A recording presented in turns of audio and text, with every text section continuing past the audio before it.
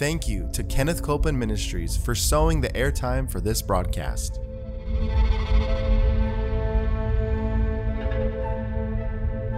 There's enough power in every sick room and in every hospital room to raise up that sick one. That may be describing you. You may be in a sick room. You may be in a hospital room. And I want to remind you, power is present. That power is there to do a work. Believe in what's present, not trying to get something, but notice that He's already made it yours. It's present right where you're at. Say, I receive that power. I receive that power. I receive it right now. I receive it right now. From the top of my head. From the top of my head. The soles of my feet. The soles of my feet.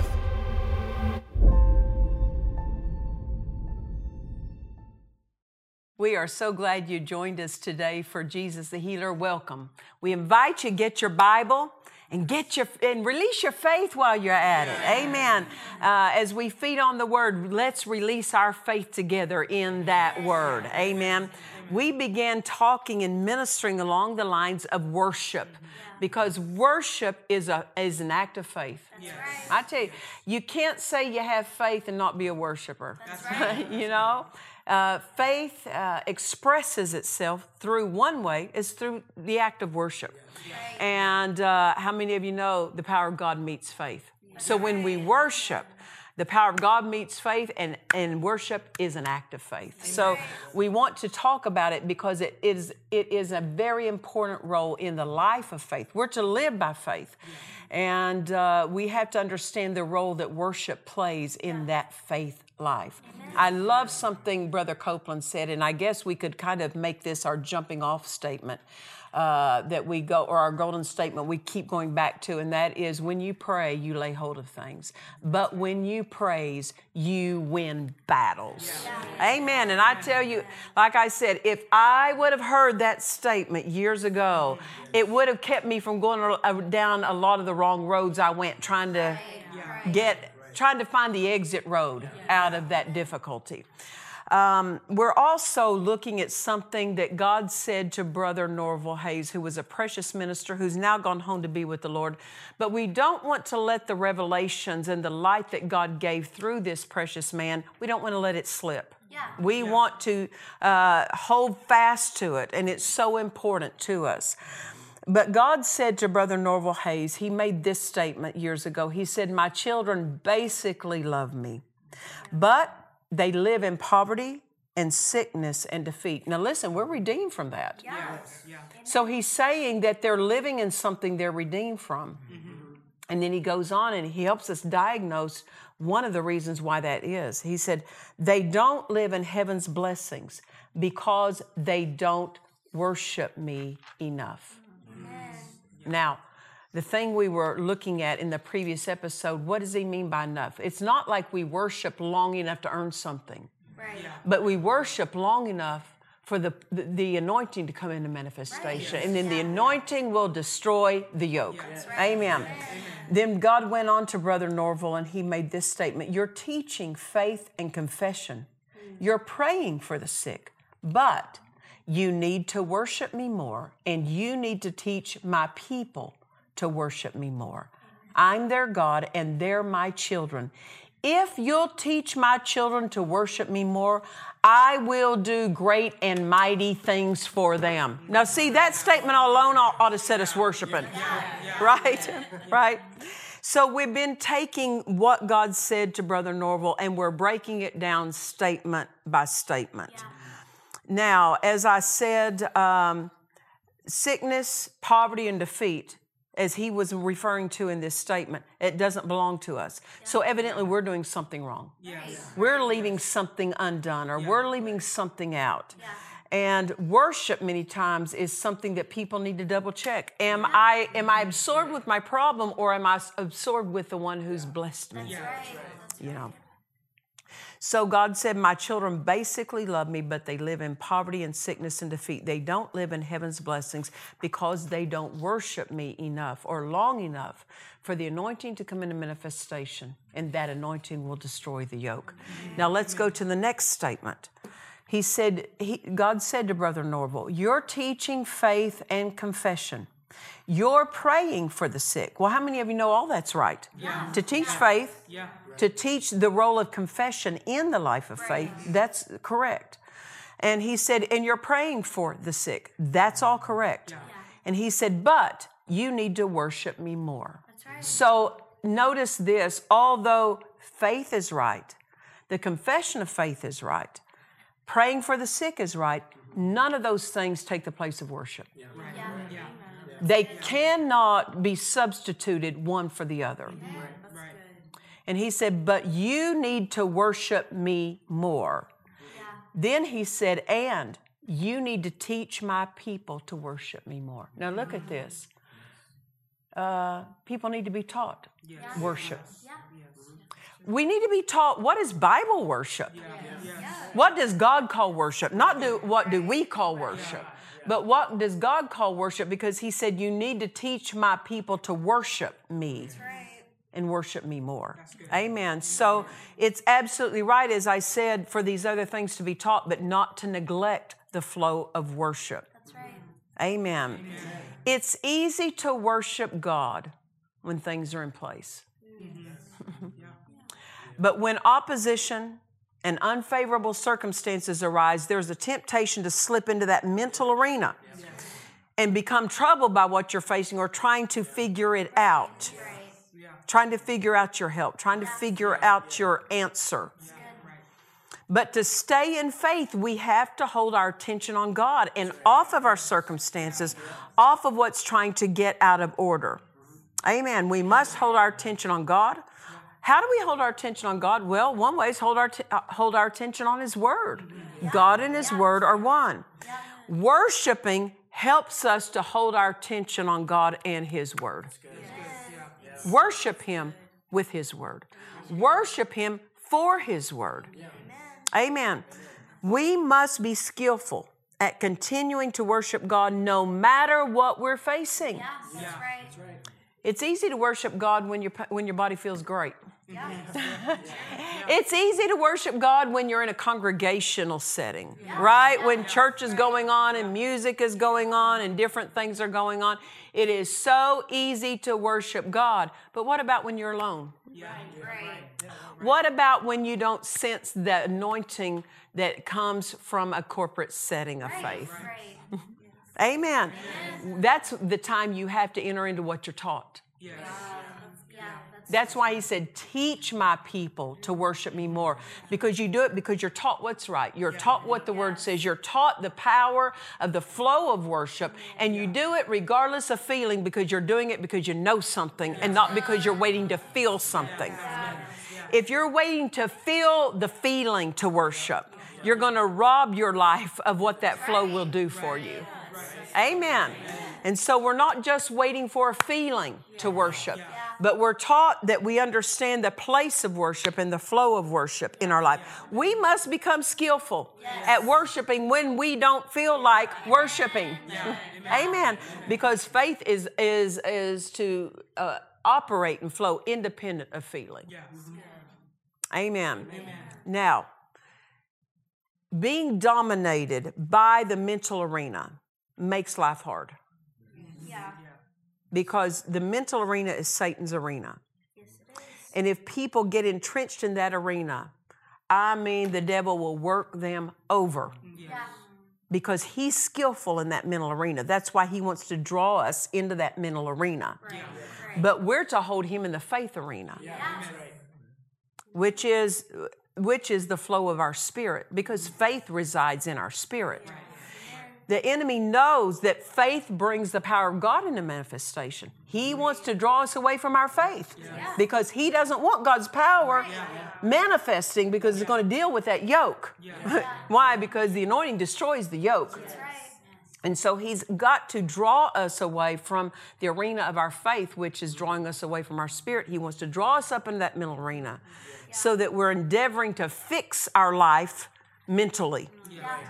By what we can calculate, by what we can figure out. Amen. For it's that arena that's attacked by fear, worry, isn't it? Doubt. All of these things try to gain entrance into the thought life. But as we worship God, it keeps us from being drawn up into the mental arena and holds us connected to the faith arena. Holds us connected to our spirit. Amen. As we turn away, as we turn from the mental arena and toward our spirit, that's when we're going to be held in peace, because peace is a flow of our spirit. The peace of God will affect your mind, but it does not begin with your mind. It begins with that fruit of peace that's on the inside of you. And when you hold to your spirit, you're holding yourself in the place where these 9 fruits of the Spirit, and I like to call them 9 forces of the Spirit, because they are not just a feeling, they are a force. And I mean, they are a force greater than any other opposing force. And so as we stay in the flow of worship, it holds us in a place to where our attention is on the right thing. We need help holding our attention on the right thing. And worship does that. You can be going down the road in your car just worshiping God and worshiping God, and it will hold you in the right flow. Amen. Worship is a flow that God gets involved in. Now understand that. God gets involved in that flow of worship. Why? Because it's directed toward Him, and He'll respond to that. God cannot get involved in the flow of worry. It's not His flow. He cannot get involved in the flow of fear. It's not His flow. It didn't come from Him. He cannot get involved in the flow of doubt. He has no part of it. So we want to stay in the flow that involves Him, the faith flow. And worship is an act of faith, because we're worshiping a God we don't see. And faith is always dealing with the unseen. Amen. Therefore, worship being a flow of God that He can get involved in, rather, worship is a flow that safeguards us from getting into the wrong flow. For people to get into the flow of worry, they have to leave the flow of worship. To get in the flow of fear, we have to leave the flow of worship, because worship is a flow of faith. Amen. Listen, circumstances that arise in life may be difficult, but faith in God turns every hard thing easy.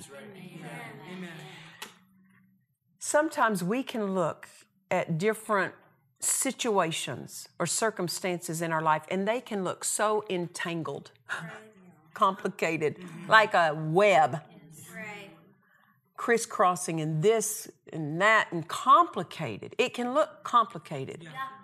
Nothing in God is complicated. Why? Nothing's hard for God. In the mind of God, in the flow of God, everything is simple and easy. Why? He is the answer to every difficulty. His word is the solution to every problem. Nothing baffles Him. Anything that looks tangled, when it reaches His hands, it comes untangled. Why? Because nothing can stay tangled in the flow of His wisdom. That's good. Amen. Circumstances may look difficult, but faith in God turns difficult things easy. Now, there have been times that I was faced with certain opposition, certain challenges, and the temptation, and believe me, I gave into it at times. I gave into that mental flow. I got entrenched in worry. Anybody else ever been there? You're just going to look at me and act like you don't know what I'm talking about. And when I did, the Holy Ghost would prompt me, and He would say this, the praise cure. Well, what's He trying to do? He's trying to get me in that flow of praising and worshiping God. They're like flows. Not exactly the same, but they're like flows. And as soon as I would start worshiping God, my mind would be bombarded. That's not enough to change your problem. Your situation's too complicated. Just standing here and saying praise the Lord won't deal with that.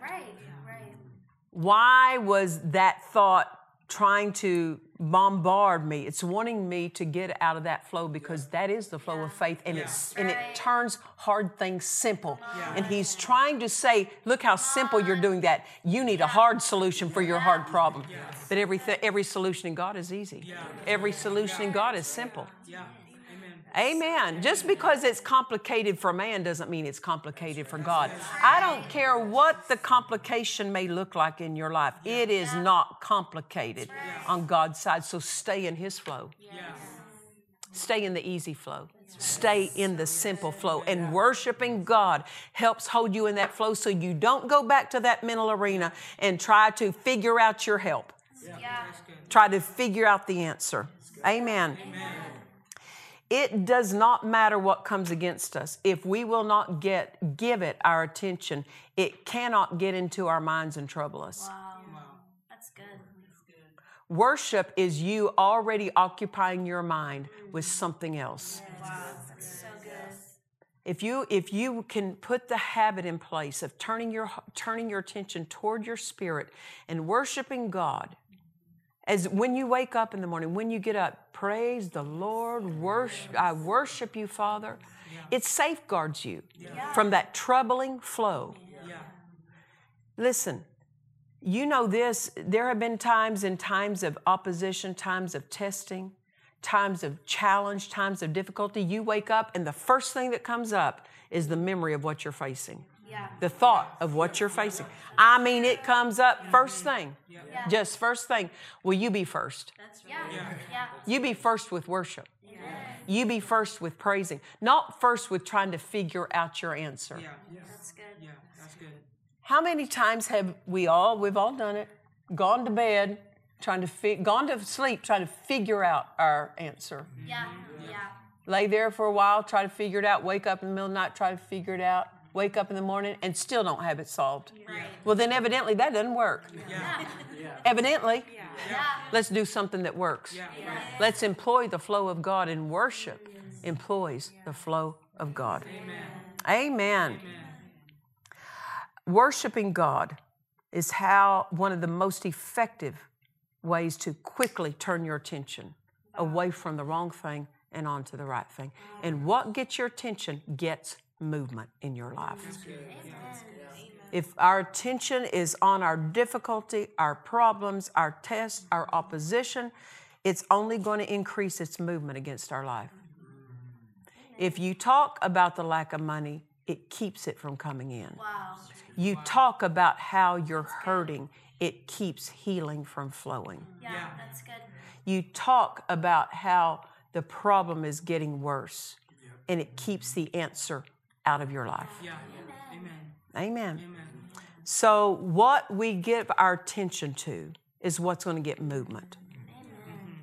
So it's not real hard. What do we want to get movement in our life? Let's hook into that flow. And worship is one of the quickest and primary ways to hook into the flow of faith, the flow of God. Amen. Now we want to look at the fourth statement that God said to Brother Norval Hayes when He spoke to him. He said, if you'll teach my children to worship me more, I will do great and mighty things for them. Wow. You mean great and mighty things are as simple as worship? Amen. God is offering us a flow of great and mighty things. He's offering us that. That's what He wants for us. That's what He wants to do for us. Great and mighty things. So He's offering us, look at this, when He says, I will do great and mighty things, what you might call great will pale in comparison to what God calls great. What you call mighty would look small compared to what God calls mighty. So when He says, I will do great and mighty things, it's according to His definition of great and mighty, not ours. Amen. So our worship is a flow that invites and opens the way for great and mighty things to happen. If great and mighty things are offered us, why would we sit here and say, no, I'll take the small and piddly things? Right. Nope, I don't want the small piddly things. I want great and mighty things. Do you know that the plan of God for your life is great? Not because you're great, His plan is great. Why? Because God never planned anything but great. God didn't plan, oh, this is less than great. I planned that. That doesn't represent His greatness to plan something less than great. Amen. We're aware that it's not us, it's Him. It's not our greatness, it's His greatness. Amen. So look at this portion. Again, I want to read what God said in this fourth statement to Brother Norval. If you'll teach my children to worship me more, look at this, I'll do. I'll do. I'll go into action. I'll go into operation. God longs to do for His children. He longs to. We're not having to coerce Him, talk Him into it. He longs to do for us. And that flow of faith opens the door to God, and worship is an easy, simple act of faith. Amen. And it's worship, therefore, is an open door through which God can work great and mighty things. Amen. He will do it if we have faith enough to worship Him. That's right. Faith enough to worship Him. God performs great and mighty things for worshipers. That's good. Decide, I'm going to be that. I'm that person. I'm that worshiper. Worshiping God enables our spirits to receive great and mighty things. Now listen to me. There are some people who will say, it's not hard for me to give. It's hard for me sometimes to receive back from people. Well, I understand people saying that. I've personally never had that problem. Because my thought is, if they can have it, why can't I have it? Right. Not because I'm worthy of something in my own estimation, but because my thought is, if God will do that for them, God will do that for me. Yeah, that's right. And to be generous this direction towards someone, but not able to receive in a generous flow is still poverty. You can be generous towards someone and not generous toward yourself, and that is still poverty. That's good. Amen. So it's generous this way toward others, but also generous toward yourself to where you can receive. And so people who have a problem receiving, they need to have their hearts enlarged to hold more. Because really they're limiting what they'll lay hold of. They're limiting themselves. And so worshiping God will enlarge us so that we can receive more. When I have 3 grandbabies, and especially when they were littler, I have candy jars, in the hospitality room here at the church. And when they were little and they would come in, and their mama didn't have the same doctrine about candy that I did. My thing is taste and see that the Lord is good. And so, she'd let them have some, but I'd let them, if a little bit's good, a whole lot's better. That was, my approach. And so they would come in first thing Sunday morning, and I'd say, hurry quick before your mama gets in here. Come in here, put something in your mouth, and then put your hand in there and get you a handful, put it in your pocket, put it in your bag, put it somewhere. And I'd watch them, their little old hand, all it could do was grab maybe 3 pieces. And I go, wait a minute, let me get my hand in there and get you some real supply. Why? The size of my hand determined the quantity they could lay hold of. Their smaller hand could only receive a certain amount, but an enlarged hand receives more. Wow. Amen. We can enlarge our spirits to receive more. If we talk about we never have enough, you're keeping the capacity limited. I want to read something to you. What worshiping God enlarges your capacity. Why? Because you can't spend time with God and stay restricted. stay limited. It takes limits off of us. That's good. Yeah. Psalms 119 in verse 32. Listen to this. It says, I will run the way of thy commandments when thou shalt enlarge my heart. By just doing his word enlarges our capacity to receive from him, being a doer of the word. Yeah. Now, I'm going to read Ephesians chapter 3, and this is a different translation. Ephesians chapter 3, verse 19, and this is the Doddridge translation. Listen to this. It says, I wish you more enlarged apprehension of it, that so you may be filled with all the fullness of God, your expanded hearts being dilated more and more may be rendered capable of admitting larger degrees than ever of divine love.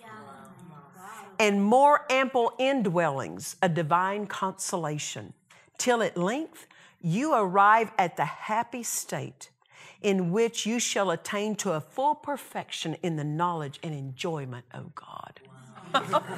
Oh my goodness, there's so much in that. Yeah. We may have to read that one again in the next episode, so you're going to have to come back.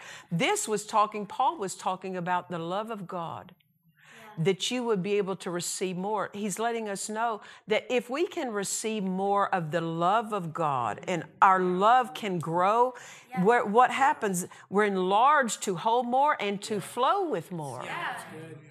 Well, even so, worship will help enlarge us. Why? Because you can't get in the presence of God and worship and spend time with God and live restricted and small and limited. Because you'll partake of his grandness, his greatness. Amen. Smith Wigglesworth made the statement, I'm 1,000 times larger on the inside than I am on the outside. Wow. Amen. He just kept responding to that which enlarged him. Amen. We've been teaching out of this book, Worship. We want you to get your copy of it. It'll be a blessing to you. Go to DufresneMinistries.org and let us know that you want your copy, and we'll get that right out to you. And until next time, remember this, Jesus is the healer. God bless you. To watch or listen to today's message and other messages by Nancy Dufresne, visit DufresneMinistries.org. In Nancy Dufresne's book, A Supernatural Prayer Life, you will learn how prayer moves the plan of God forward. As we take time to pray in the Spirit, clarity of His plan for our lives comes. Order this book now at DufresneMinistries.org. Please join us for our annual Holy Ghost meetings in Marietta, California, January 6th through the 11th, 2023, with Nancy Dufresne. We are also excited to welcome Kenneth Copeland and Richard Roberts as our special guests. For more information, please visit our website at DufresneMinistries.org. We trust you've enjoyed this message. Visit us at DufresneMinistries.org to learn of our upcoming meetings, share your testimony, submit a prayer request, or visit our online store. Thank you to the friends and partners of Dufresne Ministries for making this production possible.